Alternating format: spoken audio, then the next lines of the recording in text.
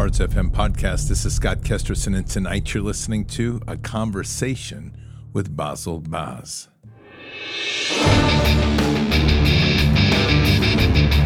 This war is real. Fighting is everything.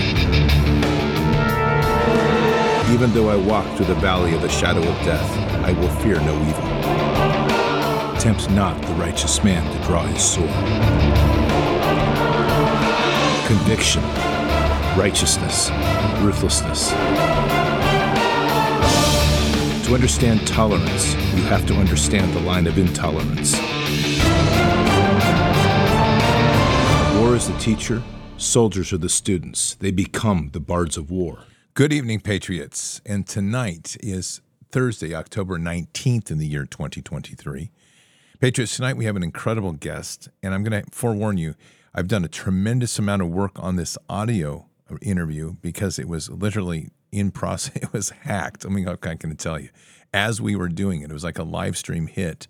Every time Bazzel would say certain things, there would be keywords that would get flagged and almost dropped out. So the audio's been reworked. I think it's going to be it's a fantastic interview. Some of you may need to put on headphones. I'm just pre-warning you, but it is incredible material, and he's a great man. Now, who is Bazzel? Bazzel leads recoveryofchildren.com, and he's a former CIA covert operator, clandestine operator that gave up his career to start child recovery. And the thing is, unlike other groups, his organization works exclusively here in the United States. And this is huge. Not only do they work exclusively here in the United States, but not one of them takes a salary. Any money that they raise goes purely to operations, to literally recovering the children and getting them back in the hands of their families. So this is a big deal. He's an incredible man, and I'm anxious, and he's also a Christian. So he really follows those beliefs, and he fights hard for the children, and it's really an amazing interview. Again, his organization is recoveryofchildren.com. So really worth looking at and taking a look at what they have to offer. And supporting them any way you can. Patriots, before we begin tonight, one thing that's very obvious is we are dealing with lunatics that are running this world. That is not even a question.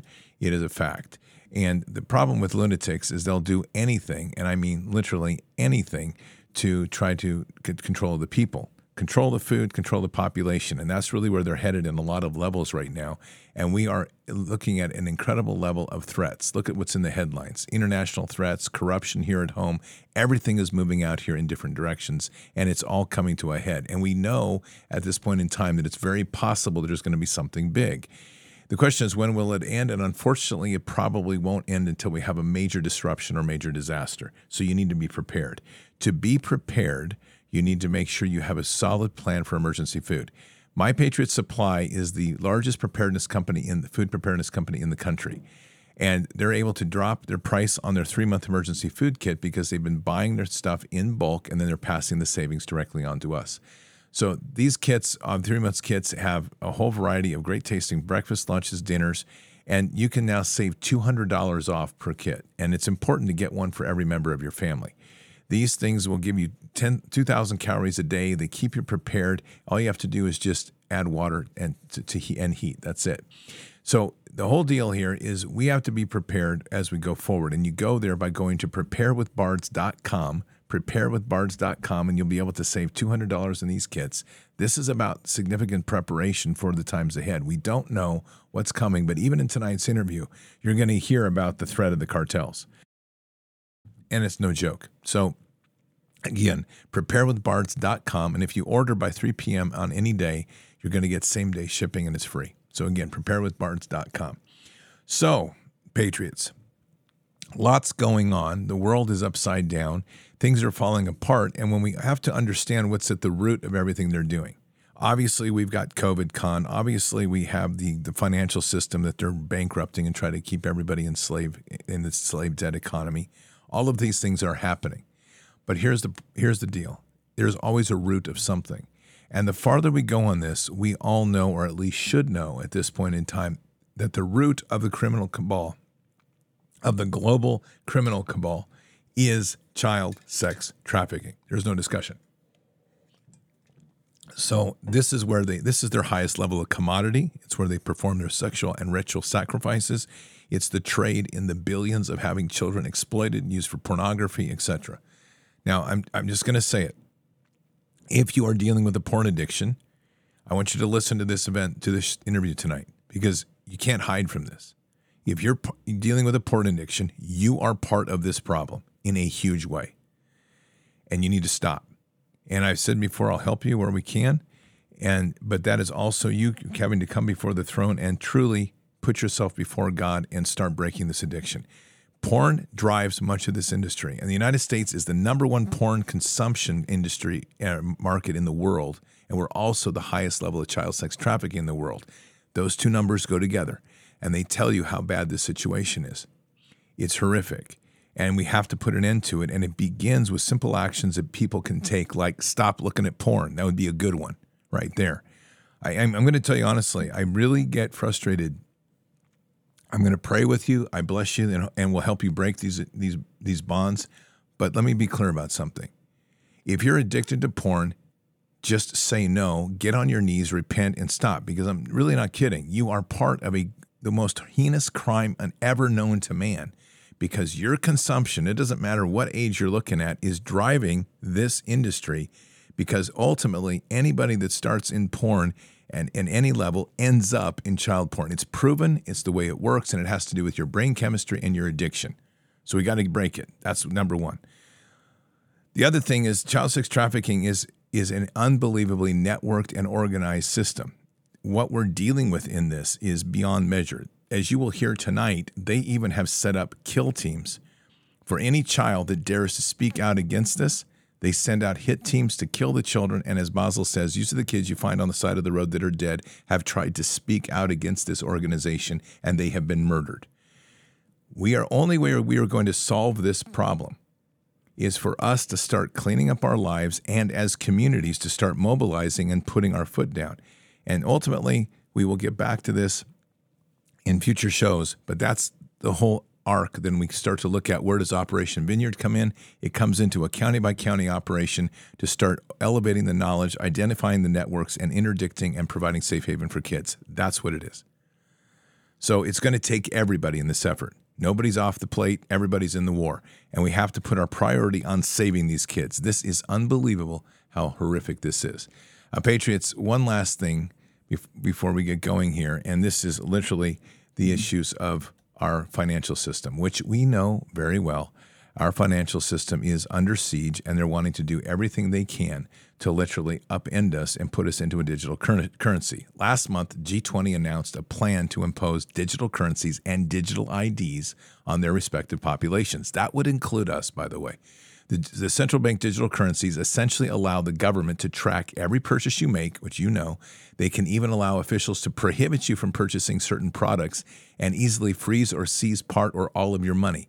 And so we caveat this, these same criminals are going to open up the gateway to create more money in the child sex trafficking industry, because it's worth billions. And that's how they do it. And they will prevent you from buying one thing and drive other industries to allow them to do it, and you will have no control. In essence, they enable governments to take more control over your finances and your lives and your morality and cultural integrity. Concerned Americans are diversifying their assets into physical gold with the help of Birch Gold Group. They've been with us a year. They're a great group. Amen. If you want a physical asset held in a tax-sheltered retirement account, you need to call Birch Gold. But you don't call them first. What you do is you text BARDS, B-A-R-D-S, B-A-R-D-S, to 989898. That's again, BARDS to 989898. And they're going to send you a free info packet. That way you get informed, and then from there you can call them. If you have an existing IRA or 401k, it's a quick, easy transfer at zero cost to you, and they have more to offer than that. So again, text BARDS, B-A-R-D-S, to 989898 and claim your free kit. It's there. And the best thing to know is once you do that, you're going to have a retirement account that is anchored in precious metals and gold. And that is a great thing to know when they're trying to take your money all the way and turn it into digital nonsense. Important. All right, Patriots, this is a good interview with Bazzel. Pay attention. Great information here. Great person. And this is really the tip of the spear, the type of operations that everybody needs to be involved in not only just making aware of the child sex trafficking issue, but being that point of the spear to rescue them and interdict and bring children back home. So important. Here we go. Patriots, today I am really honored and excited to have, I don't even know how to describe this man, except a man that has the heart of God because he goes after and protects the little ones in such a courageous way. He has an amazing background. Like all things that seem to happen, God weaves our paths and puts us together in an appropriate time.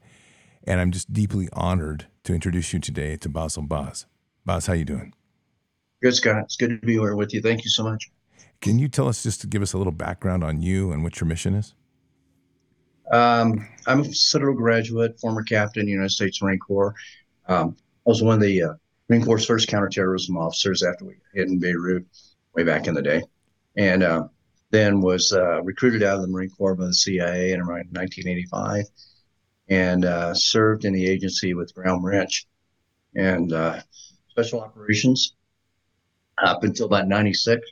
And then in 1996, I jumped ship to continue pushing forward on my nonprofit, which is a 501c3 nonprofit organization of former intelligence, military, and law enforcement officers that are dedicated to the recovery of missing, exploited, and sex trafficked American children.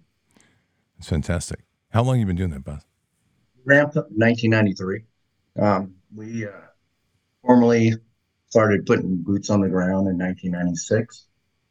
So we've got about 30 years under our belt.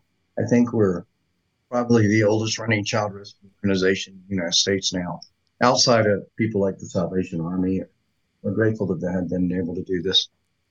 This is unique because I'm not saying you're not known, but in a broader spectrum of what we look at in well-publicized trafficking groups or counter-trafficking groups, your name doesn't pop to the top. And yet the work that you're doing, as you and I have talked, is really kind of the meat of what needs to be done at the point of the spear. Would you agree?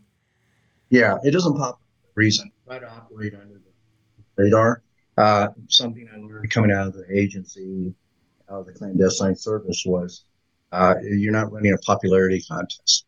I understand why a lot of people do. They have donors, they have to raise funding. Everybody wants to be a part of the wow factor, so to speak. I know what you're doing. And for others, organizations, that's the depth in which we operate, whether that's against cartel or gangs or whatever, does not afford us the luxury of giving away our tradecraft and how we operate. And so oftentimes, in order to become popular or well known to the world, so to speak, people get great marketing teams and they express themselves openly. We're known, I believe, to all the right people. I don't know how many organizations are taking meetings with state attorney generals or White House officials or other people, the other NGOs that are actually doing this. In fact, out of all the popular organizations and NGOs that have popped up over the last 20 years, maybe, we will only operate with about 5 of those because they're time tested. They're in the trenches with us, and anybody who is true to this mission, so to speak, understands how challenging it can be without making it more challenging by putting yourself as a target. So there are those that I learned a long time ago. I came out of the old guard, the old Cold Warriors in the CIA, where you may disclose that you were with the agency, but you certainly don't disclose operations. And so if it comes to credibility for our organization, we let others speak for us. We let parents speak for us. We let custodial guardians speak for us or other NGOs regarding our accomplishments to some degree. It's funny how you can go through years and years and have other people take credit for your operations that weren't there. And we just kind of laugh at it. It's just funny.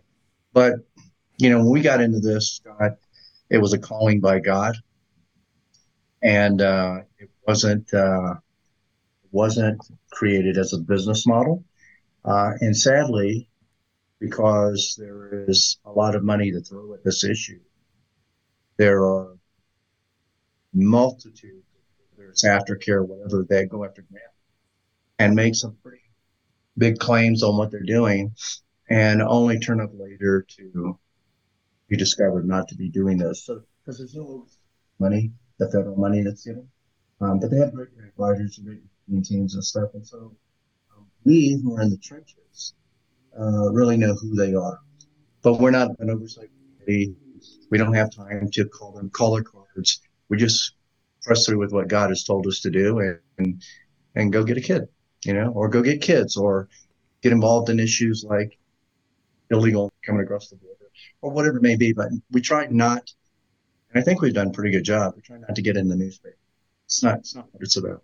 I've had probably almost, and I say this facetiously, of course, almost every Hollywood producer and every television network that I can think of come to me and go, "Hey, we want to make a movie about your life. We want to do this about art." And every single time it's been, no, no, thanks. That's not what we're here for, because we understand how it gets manipulated, how the creative control takes place, and the next thing you know, they've turned you into a monkey, basically rescuing pink elephants in Africa, when it has nothing to do with what the mission actually is. So it's the way of the world.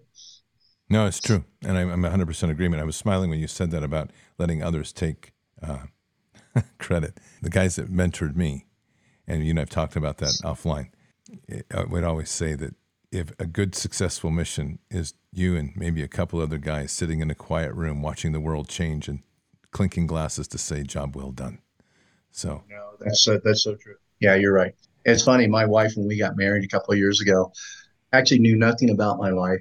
But when some of my spec ops buddies showed up, they kind of gave her the breakdown, because I never really talked about it. She was gracious enough to just accept enough time in the clandestine service, and some things you ask and some things you don't. But it was fascinating and very, actually, pretty humorous to listen to some of the conversations. And they didn't disclose a lot, but they disclosed enough to let her know that they had been downrange with me, and we had some interesting times out there. So it's funny. no, it's awesome. You do a lot of work in direct action form, and I'm not trying to disclose TTPs in any way, but I'm curious about the heart of that, because there's a lot of navigating of legal grounds in that, and I think that's something what's unique about your organization is you work domestically. Most go foreign, which is a lot easier to cover tracks, and it's equally easier not to have to be accountable to money. So I'm just your thoughts on that, however you want to respond. Yeah, we operate in the United States, number one, because our backyard has always been full.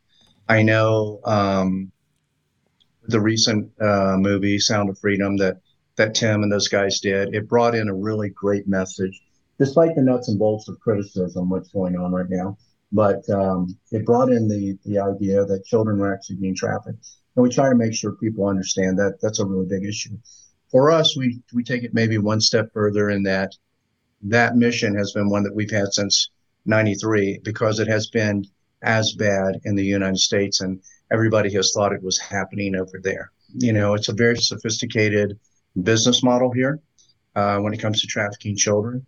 Last year, I believe, there's always a statistic that comes out with the Bureau or somebody else, and I think it was like 400,000 children, American children, missing in the United States. We don't see 400,000 children walking the streets, but we know they're in pornography. We know they're in the slave trade. We know they're being sex trafficked and satanic cults and for sacrifice, and the list goes on and on and on. So the question is, how are they being transported from state to state? Why can't we infiltrate that mechanism? It's maybe it's not that different from the same logistical mechanism that transports illegal weapons or drugs or whatever. But it's not being tackled. So we realized that we had a big issue in America. The second thing is, I understand U.S. law. It's not that we won't get an American kid overseas. We do, and we have, and we currently are still working in that arena. But I don't, I'm not that familiar with laws overseas of non-U.S. citizens. So we kind of try to stay in our lane with that. We have a good staff of attorneys. One of the things that we focus on is what are our rights as U.S. citizens. And while it is true that law enforcement handles a lot of crimes committed against children, it is also true that this is in our backyard, and it is up to we, the people, the American people, to do something about it. So we learned a long time ago what our rights were as U.S. citizens, whether that was citizens arrest rights in each state, what we could and could not do. And surprisingly enough, a lot of Americans in their communities don't get involved in this atrocity because they don't know that. They don't understand that, and they're not willing to go either partner up with their law enforcement community, or if and when the law enforcement community isn't handling the issue, go out and do it themselves. Government works for us. Law enforcement works for the people. And I've seen some brilliant relationships between community and NGOs and our law enforcement partners. And I've seen some really bad ones where basically law enforcement says, stay out of the way, don't do this. I don't care what your rights are. As an American, we're the big dog in town, and we'll handle this if and when we want to. So we have that clear consultation. We've had it historically, but as with the open border situation, this child sex trafficking market is growing exponentially, and I would very kindly encourage our law enforcement partners to build out good relationships with anti-trafficking NGOs, because they're not going to be able to handle this on their own. Absolutely not. The average law enforcement officer may get an hour a day of training on what trafficking is, and this is from word of mouth and the conversations we have. Whereas some of these NGOs have been in the trenches for years, and they know the lay of the land. They know the language it speaks.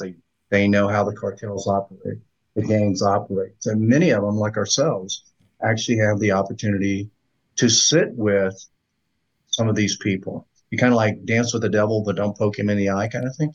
And we have to, which is not foreign to me, because coming out of the agency, anytime you're running agents um, or recruiting, you sometimes sat with some very unsavory characters just to get the intel you needed. So we're able to push envelopes that if that law enforcement can't sometimes without being obligated to arrest somebody. And so it's a world that as a CIA officer, we were used to dealing with, being in the quagmire and coming out not smelling so good, but yet collecting the intel you needed to go get the job done.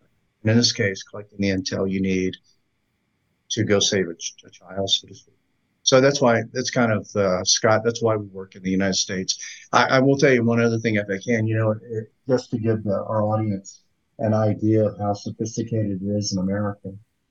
When you travel to a third world nation, foreign country, whatever you want to call it, oftentimes if you're purchasing a child, you can pay a fixer a couple $100 and say, go bring me 10 children for a sex party, or 10 children for purchase or trafficking, or whatever it may be.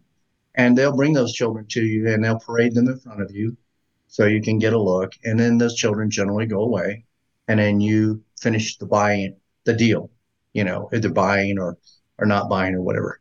In America, the gangs have gotten so sophisticated and are so much smarter that what they'll do is they'll parade a child in front of you. They expect you to molest that child in front of them to make sure you're not an undercover. And they're smart, because as an undercover agent, if you do that, you're complicit. You can sit back all day in court and say, we were just trying to save a bunch of kids, but you raped that child and you're going to go to jail. So they're smart. They understand how to kind of pull the veil off of people. So this is a challenge that we've had in America for a while. We who are in the trenches, and in addition to that, dealing with corruption at all levels of local, state, and federal government. So kind of like you're surrounded by a lot of really bad people who want to do bad things to children, and they don't want you to be able to interfere. I mean, so it's billions of dollars. In 2017, what was it? Not $32 billion industry, and we're the largest buyer in the world. So, for a God-fearing nation, man, it's wonder God isn't burning us up right now for our atrocities. I agree. It's amazing. Can you walk us through a little bit about the sophistication of this network?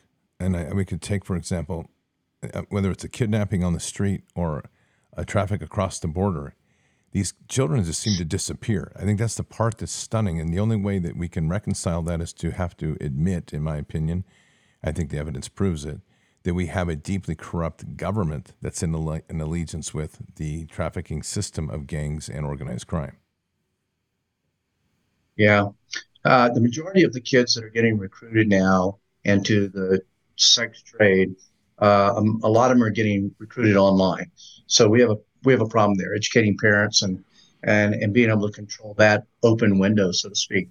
But in addition to that, we'll give you an example of what we anticipate to come outside of runaway children that are picked up by predators or predators or predatory operations to actually target a child in a school or yank them off the street or they're runaway or they're homeless or whatever. We were the first on the ground in Chattanooga, Tennessee, when the night flights were coming in that were bringing illegal immigrant children across the border at Wilson Airfield and putting them on buses and taking them to other locations. And we followed and actually just handed off to various people in the parking lot. No paper exchange, no reunification center, kids reluctantly wanting to go. You got the feeling at that time that they didn't even know who their sponsors were. In addition to that, when we first got on the ground, we contacted Tennessee Bureau of Investigation and said, we've got this, what we believe an illegal issue happening here at the airport, the trafficking of children. And the representative, and I'll leave his name off of this interview, said, no, it's on the up and up. And yet it was on the up and up. But yet later, when it was exposed, the governor of Tennessee said he knew nothing about it. So it's like, did he or didn't he? Is there corruption? Is there not? So we reported that to ICE. We made a contact in ICE. We reported it and sent our after action report up and got a response that said the Biden administration is handling all of this and has told us hands off. So at that stage of the game, we realized that bringing kids in at night and no one knew where they were going as well. And then recently, testimony by a whistleblower said, that 86,000 immigrant children were unaccounted for. So 86,000. So I believe, based on my professional opinion, and I think now a lot of people are saying it, this administration and members of this government, probably on both sides of the aisle, are complicit in a crime that's known as child sex trafficking or child trafficking. And quite honestly, the question is, why aren't they being held accountable for that? These are the lives of children, many who may not even be alive anymore, many who will be sold into trafficking. And not only is it blatantly wrong, it's illegal. So why aren't they being held accountable for it? I think they have a lot of people in place in DOJ and the Bureau and other places that have been told the same thing. This is the big plan, and there's nothing you can do about it or want to do about it. So if we look at that just on the child market, and I'll take a bold step here to say this because I think I can say this, and I think I have enough people, positions that would back me. This president, this vice president, this government, this administration are committing treason, not only on the child front, but on the national security front. We have absolutely no accountability of who's coming into this country right now, and it is a threat to our country on multiple levels, whether that's terrorism, whether that's drug trafficking, whatever. And to save my life, I can't figure out why they are not being immediately yanked out of their positions in government and held for treason and incarcerated. And I know many people that are saying the same thing. Many Americans follow in line with that same thing. And I don't, if you and I were to do that, Scott, what they're doing, we'd be thrown in jail immediately. Absolutely. We have a problem here, but someone's making money off of all of it. NGOs that are under the radar, Biden administration, are making tons of money, whether that's the the Walmart, the the Walmarts in Texas that are housing children. Children being escorted all across America with the wrong sponsors or not knowing who the sponsors are. All of this is criminal activity, and the people responsible for this are the same people that have left this border open, are the same people that are running the same stupid policies in America that's killing our government. And I do not believe it is because they are incompetent. I believe it's all by design to destroy our country. One of the things we know is that none of these immigrants, children or adults, will ever take constitutional law, will ever study American History 101, and they will have no sense of nationalism in our country. They will simply do what they have done in their own countries that they came from. They will allow the government to take care of them. And this government will make an excuse that we have all these people we have to take care of, which is a foothold in the door for socialism and bigger government. So, and sadly, they are doing it, all of this, on the backs of innocent children outside the country and all of those children that are in our country. What about the ones that we haven't even found? Now we have more that we're going to have to go find. I don't even know if criminal is a big enough word for it to be. I don't even know if treason is a big enough word for it. It is literally on the backs, as I said, of innocent children all around, and they make a lot of money off of it. I mean, who's to say? Who's to say? I can say because I've seen the reports. If you could see the number of people in our government that are in bed with the cartel, and when we talk about cartel, most people in America that hear that think of something like they watched a movie like Sicario, and they think that we're talking about, you know, Sinaloa or whatever cartels in Mexico. The cartel is global. It has more money, has trillions of dollars. It has more money than most governments. And so whoever has the most money, you know, usually gets what they want. And so I've seen papers. DOJ knows who it is. The FBI knows who it is. ICE knows who it is of literally government officials with pictures taken next to cartel members and their operations. And yet nothing's even being done about that right now.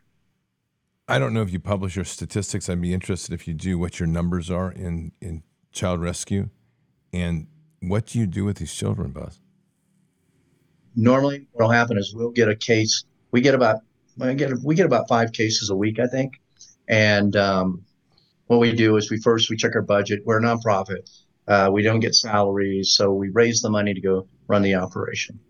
And it's always been that way because we don't charge custodial guardians for these services. I don't think God called us to this to do that, to be honest. So if we realize we do our vetting, we do run our intel, if we believe the child is still alive, if we believe we have the budget to rescue a child, and we've gone through all our law enforcement officers and connections and realized that they have exhausted all of their means of taking on this investigation, because we don't get involved in an ongoing investigation by any law enforcement agency. We just back off and go do something else. But if they've either chosen not to be involved or they've exhausted all their resources, we get involved. We go find the child. Um, we always have an advocate with us, even though we've got operators that are well trained in trauma protocols and things like that. We take that kid. We first get that kid to a safe house. That buys us time to get in touch with the right aftercare facility. Now, fortunately, to an organization called the Safe House Project with Christy Wells, who's a strategic partner, we can put one phone call in and say, this is the kid we've got. This is the condition that they're in. They're either going to be reunited with custodial guardian, or we're taking them to a law enforcement facility, or whatever it may be. We generally try to get them to a hospital first, get them checked out medically, or we'll get them to a safe house and get a physician to come to the safe house. And from there, it gives us time to find out what aftercare facility they're going to go to, and then we'll safely transport them to an aftercare facility. And then after that, we're off to the next operation. So we're not involved in aftercare ourselves. We stay in our lane. Ours is simply once all local, state, and federal law enforcement efforts have been exhausted, we get involved. Whether that's here in the United States or overseas or an American kid. We've upped that game a little bit. One thing the media is not covering, which is very interesting, and then we've noticed a pattern over probably 12 years now. A lot of times the child will get rescued or brought into a police station or some NGO, and they'll literally put the kid on a Greyhound bus or an Uber to get them to an aftercare facility. And they'll do this with a lot of traffic victims as well. And the kid never shows up. A couple of reasons: the kid basically could run away again. Uh, but the children that are found dead on the side of the road or someplace are the children generally that were willing to testify against their perpetrator, and some witness disposal initiative takes place, and they just don't make it. So we started an STS. It's called Safe Secure Transport System, where it's literally an armored vehicle that will pick these kids up if they are a high value target, meaning they're willing to testify against their perpetrator. What happens is a high value target. There's so much trauma. What happens generally is that they can't even get up on the stand to testify. But those who will do that, their perpetrator doesn't want to go to jail. So they'll hunt them down and kind of take care of business so that the kid can never testify. We know this exists, it still does, with a lot of female adults that are being trafficked. Many of them have testified. We've known them personally. They were offered no witness protection, so to speak, and they've been killed by the gangs. Like the last one was like 2 weeks after. So we got to be able to provide some care, because putting the perpetrators behind bars is a good thing. Now that's not what we do, but we can turn that target package over to a law enforcement entity that's willing to go after them. You get that evidence and a testimony, we can clean up the streets. So and this type of activity takes place in the streets, to the regular to the gangs, to elite or churches, or whatever it may be. So one of the things, one of the things that is happening in America now is there's a lot of push to legalize pedophilia, and that would make any testimony against a perpetrator kind of obsolete. The reason they want to do that is because if they can legalize it, then all of those people that are in high positions of power that would even consider legalizing this won't go to jail for poking little kids. Right now, they will if they're found out. This is why there was such uproar with things like Pizzagate and Epstein and all of that stuff, because it was pulling the veil off of stuff. And as funny as it sounds, people are like, "Oh, that's all conspiracy." There's a little bit of truth to everything, if not a lot of truth. One thing I've talked about previously, and it was the idea of the high risk of taking. Once you mentioned it already, but I want to go a little deeper in it. Once you take away the asset from the cartel, and these are very profitable. I don't mean to dehumanize a child, but from their perspective, it's an asset to profiteer off of. And then there's going to have a desire for them to take that asset back because it represents a property piece that they can make more money off of. Is there a time frame? So let's say you bring a child into a secure zone, and that child is giving a chance to heal and start to recover. And then there's a process, which is what we're working towards, is that process of healing, recovering, and then getting them back into life with skills. Is there a time frame in which they cease to be of interest to the cartel, or does that sort of shadow hang on them for a life? Does that make sense what I'm asking? Yeah, I think it has a lot to do with how much incriminating information they have, and how badly that information may affect their business model.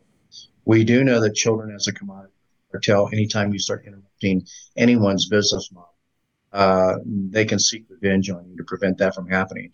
So when it comes to children, we never know officially which child has what bit of information or intel that could be valuable to the U.S. government or to ourselves to literally shut down their business model, or have someone arrested, or pinpoint a certain perpetrator that's in a position of power.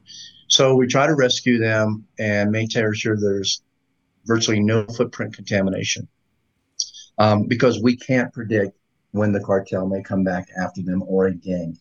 We have seen the uptick in gangs going to aftercare facilities and getting their their property back, so to speak. I hate to I hate to refer to people as that, but that's how Agreed. they see it, as their Right. property, and what gangs and cartel will do. And so most of their facilities are not that secure. So one of the things we teach, and to people that obviously take our 6-day course on equipping, fight child trafficking equipping course, and we share with a lot of our NGOs as what's the difference between a facility and a safe house. What's a real safe house look like? And on your aftercare facility, do you have security measures in place so that a gang, a cartel, whatever it may be, MS-13, cannot come there and kill off your staff and take something back? And sometimes people listen to it, but you know how people are in America. You know, it's always after the storm and after the damage has been done that they all believe they should have built a root cellar to hide in. You know, they just don't think of it. So if we look at the trend here in America, I've been hired to do a lot of threat analysis and predictability studies, and over the course of 40 years, I've been right on target to be, and it's not a difficult thing to see. You just have the analytics and have a little bit of wisdom and God inspiring you to what evil's creeping up in your backyard. But I think if we look at what's happened in Mexico over the last 20 years and other South American countries, other countries around the world, the amount of crime that and the type of crime that exists there today is going to come here to America. So, for example, is it uncommon for the cartel or a gang in Mexico to go kill a bunch of people and take 15 kids out of an orphanage? No, that's not uncommon. Can it happen here? Yeah, it can happen here. Has it been happening here? Sure. And in just a more milder way where it's no oversight from the state. They'll get 15 kids. Then those kids supposedly find homes, and then the orphanage closes and goes someplace else. The kids didn't find homes. They got sold off into trafficking. And the media doesn't cover that. We don't talk about that. The closest thing to that we discuss now is corruption in CPS. Then the discussion goes into, well, what about these orphanages that used to be in this state or that state, and they no longer exist? Where did they go? What was the oversight from the state? Where did the kids go?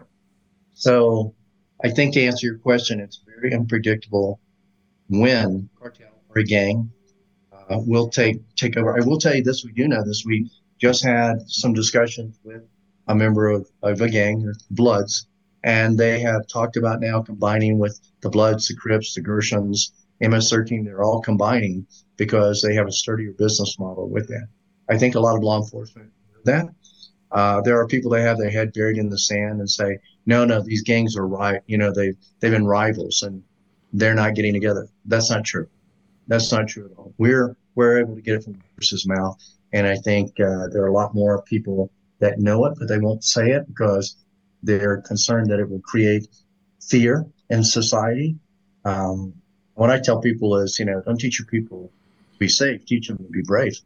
It's coming whether you want it or not. This open border situation is a free hall pass to crime right now. There's a cartel footprint with the Plaza bosses in Colorado and other places. Then you can shake it. And when the cartel decides to unleash its wrath, there are very few police that are going to be able to stand up against it. I just had a brief conversation with a local police chief, great guy. And we were talking about the rise in crime in his department. And I said, does your department have RPGs? He laughed. He said, no. I said, cartel does. MS-13 does. I said, and if you think the FBI is big enough that they can handle it as well, you're sadly mistaken. Which takes us all the way back to the community. The communities, the local, the state level, the state AGs have got to prepare better for this type of activity. That all meshes or surrounds this child trafficking issue. Wherever that's happening, drugs are happening, crimes happening, and the enforcers are going to be shown in the strangest places, and doing some pretty impressive, doing some pretty impressive crimes. Yeah, it's very true. It sounds to me in this model, which you're talking about, which you and I have discussed and share mutually, that the sheriff seems to be one of the key issues here because the sheriff has the ability to deputize and to establish county level deputies or even more posses, if you will. And Yeah. that would be, I think the biggest issue here is awareness and understanding the magnitude of the threat because it is everywhere. And I think a lot of counties, at least at the people level, which is important because the sheriff's ultimately accountable to the people, they just don't understand that it's everywhere. Yeah, we've got a lot of good sheriffs around the world. One you probably know of is Grady Judd down in Polk County, Mm-hmm. Florida.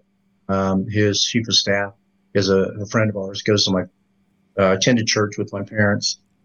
Steve and Grady and those guys are doing a great job. I think they do understand it. The interesting example that they set, if I can speak freely about this, is that they not only are aware, but instead of just managing crisis, what they do is they find solutions. And our whole government, the federal government, does nothing but manage things. It doesn't find solutions. Now, the Trump administration found solutions and they implemented a lot of things to make things happen, but the current government doesn't. And a lot of law enforcement entities around the United States are very reactive instead of proactive. So, and this is when you know people are managing stuff. When you're reactive to a crisis, all you're doing is trying to manage it. You're just trying to catch up from, you're way behind the power curve. If you're serious about solutions for crisis, then what you are is you generally see people who are proactive. And that's what we have to have. And there are sheriffs around the United States. I would agree with you that we've got to lean into them as well. We've got to lean into, again, as I mentioned, our attorney state generals that have a lot of power in their own state and get them on kind of a proactive mindset as well. What happens is, I think, no matter what the organization is, you're inundated by a lot of responsibilities. And when it comes to law enforcement, a lot of crimes daily, they're always playing catch up. You just get there's so much, so you can't really blame them sometimes when they can't take another case, whether it's a child kidnapping or something else. They're just inundated, uh, and so and a lot of people, if their watch is only 4 years or 5 years or 3 years, whatever their term is, so to speak, as long as they can get through it and get their retirement, especially in government, that's what they do. If you work for the federal government, you can get 20 years under your belt and just push it off and not really change the world, so to speak, for the good. This is the mentality of the federal government. We know it because we work for the federal government. So if we can get people to think differently, and interestingly enough, they'll be happier because they'll have a much more productive society, so to speak, in their state or wherever it may be. So this is one of the challenges we have now is shifting that mentality from being reactive to proactive. It's huge. I'm with you on this. This is what we've been working on here for about 4 years now, and really trying to get the mindset of getting your hands dirty and taking the steps forward at a local level. And I think there's a lot of, and we've discussed, and we'll definitely discuss more offline, but there's a lot of synergy here. It's a lot of good things.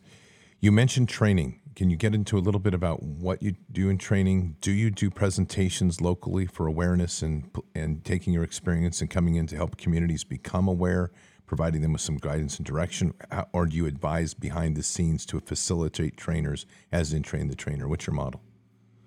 Yeah, our model is we have, for us, we went from trying to figure out how we force multiply um, people to actually be boots on the ground. We realize that there's a lot of awareness out there, but every time there's something about awareness, people come back and go, "Yeah, but what do I do?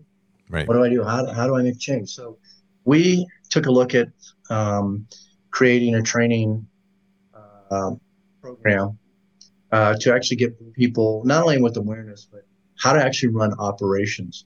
How do you get on the ground as a civilian and coordinate an operation. So you physically go out and get a child and bring them back to safety. And we went in everywhere from having a 15-day course to a 1-day course to, I mean, we were trying to figure out what the sweet spot was. And it ended up being 6 days. And honestly, it should be more than that. But 6 days allowed us the convenience of having people come to the course and actually learn. And then from that, people actually went out and started doing the work. They actually started running operations and saving kids, like, within a day after or weeks after or whatever it may be. So most of the courses around there, the training is still about awareness. And, I think honestly, people are aware. You remember when we were a little bit younger, there was always the picture of the missing kid on the milk cart. Yes. That, and it's interesting. I think somebody had they had a good heart. They had the right idea, so to speak. But what happened was we would put the picture of the missing kid on the milk carton. People would see the picture of the missing kid. They feel good that they saw the picture of the missing kid on the milk carton. Right. And they actually felt like they were doing something by looking at the picture of the missing kid on the milk carton every day that they pulled that carton of milk out of the refrigerator. But at the end of the week, you know what happened to that missing picture of the kid in the milk carton? It went in the trash. Did those people go out and actually look for that missing kid? No. So it's kind of like you drive by a street corner and you've got all these people out there with signs that say, honk for trafficking or honk to save a kid. What does honking do? It doesn't do anything. It does. So a child does not come home until there are boots on the ground that physically go out and get that kid and bring them home. That's the reality. So people that kept asking us, how can I make a difference? This is how they can make a difference. They can get trained up and everything. And we've seen great results from that. We wish we could do this every month. We can't. We're running operations simultaneously. So we are only able to run about 6 courses.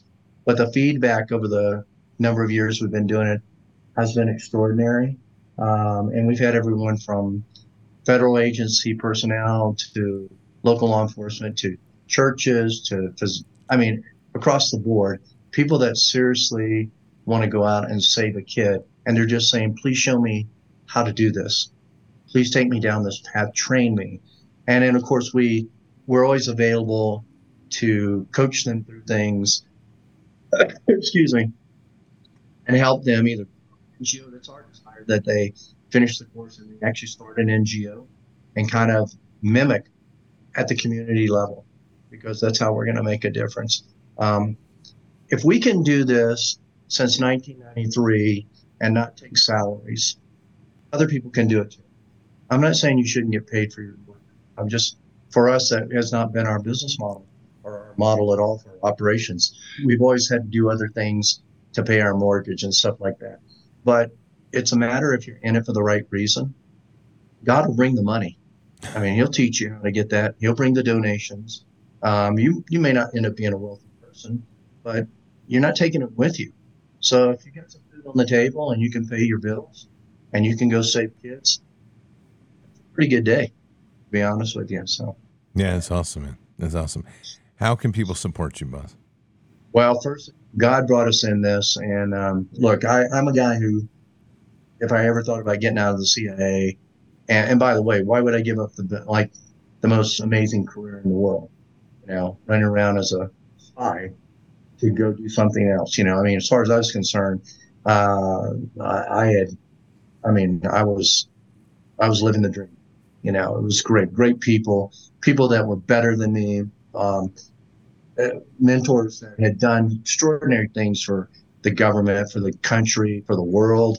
It was just, I was happy as a pig in mud. And yet there was something bigger than overthrowing small governments. And that was saving our children. And right now I have absolutely no regrets. It is one of the most rewarding things. And it is because it's the right thing to do. There are a lot of my colleagues that are retiring and wanting to be a part of this. They're also realizing the same thing. Wow. 30 years doing this thing, and it doesn't mean anything to me. What means something to me is how do we save the life of a child? So that's the first thing. Second thing, donations are always welcome. It's how we fund our operations. As I mentioned, no one gets a salary here.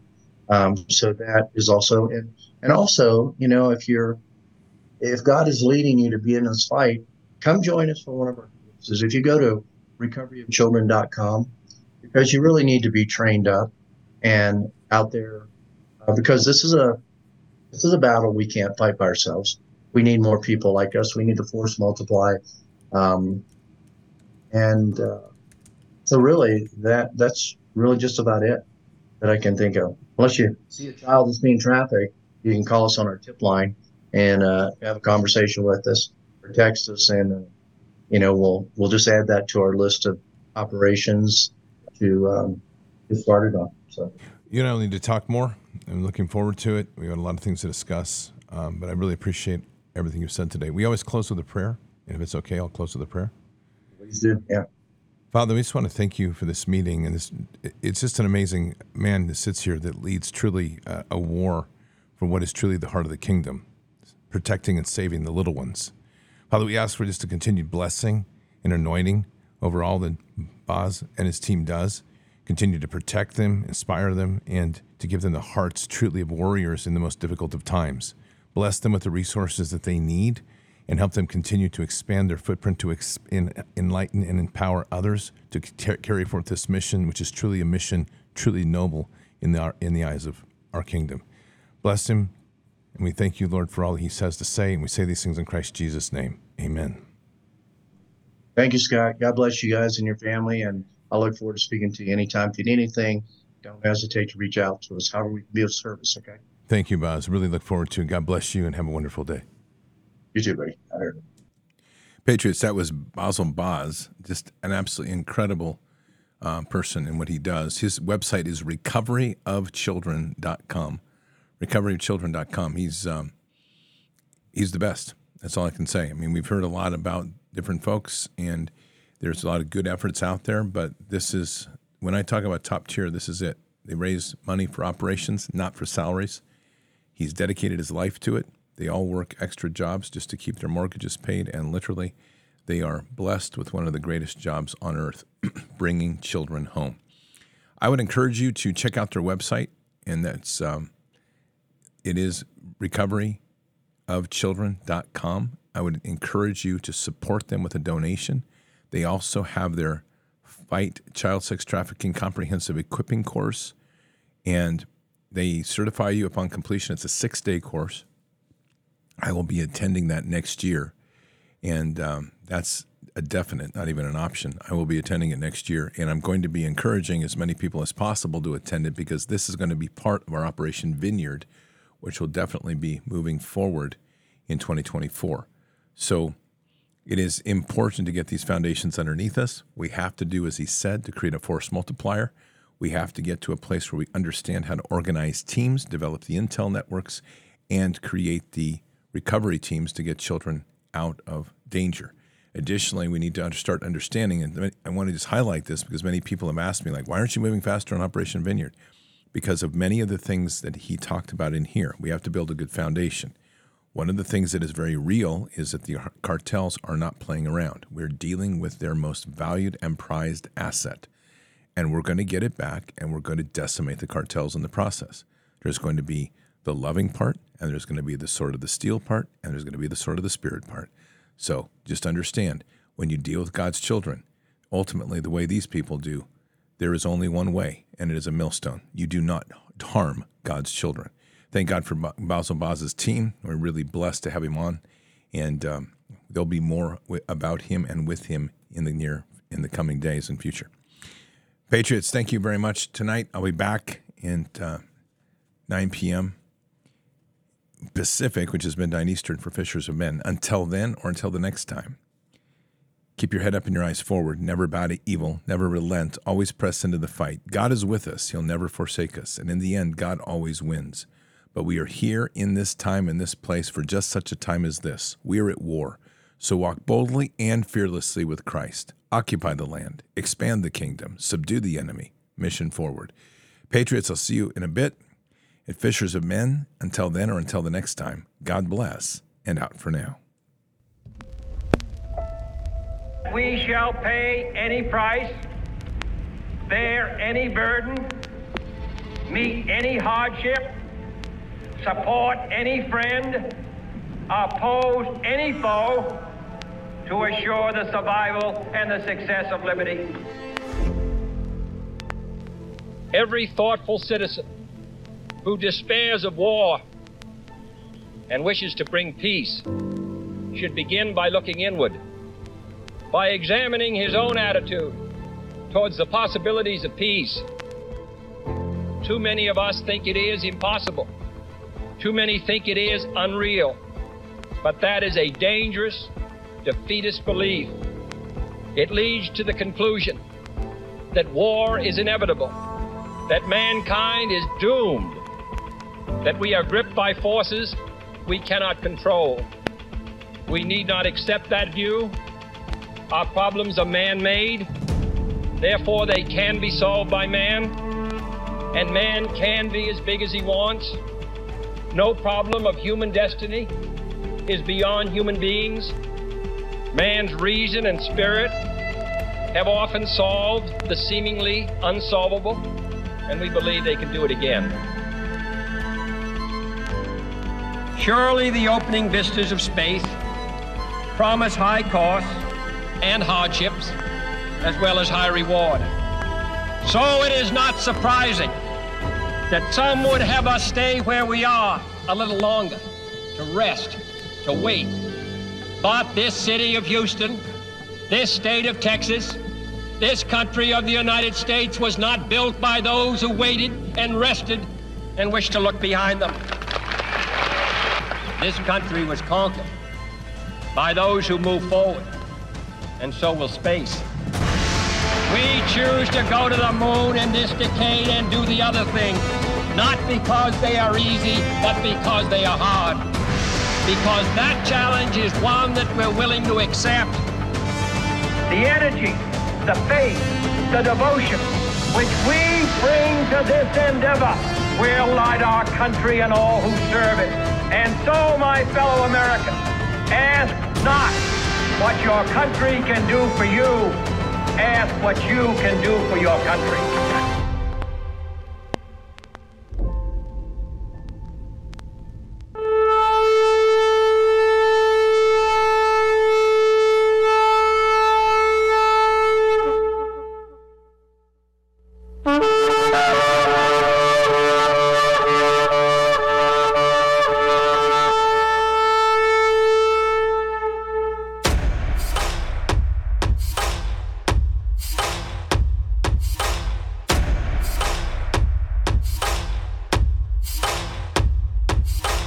An old evil that has waited thousands of years to show its face.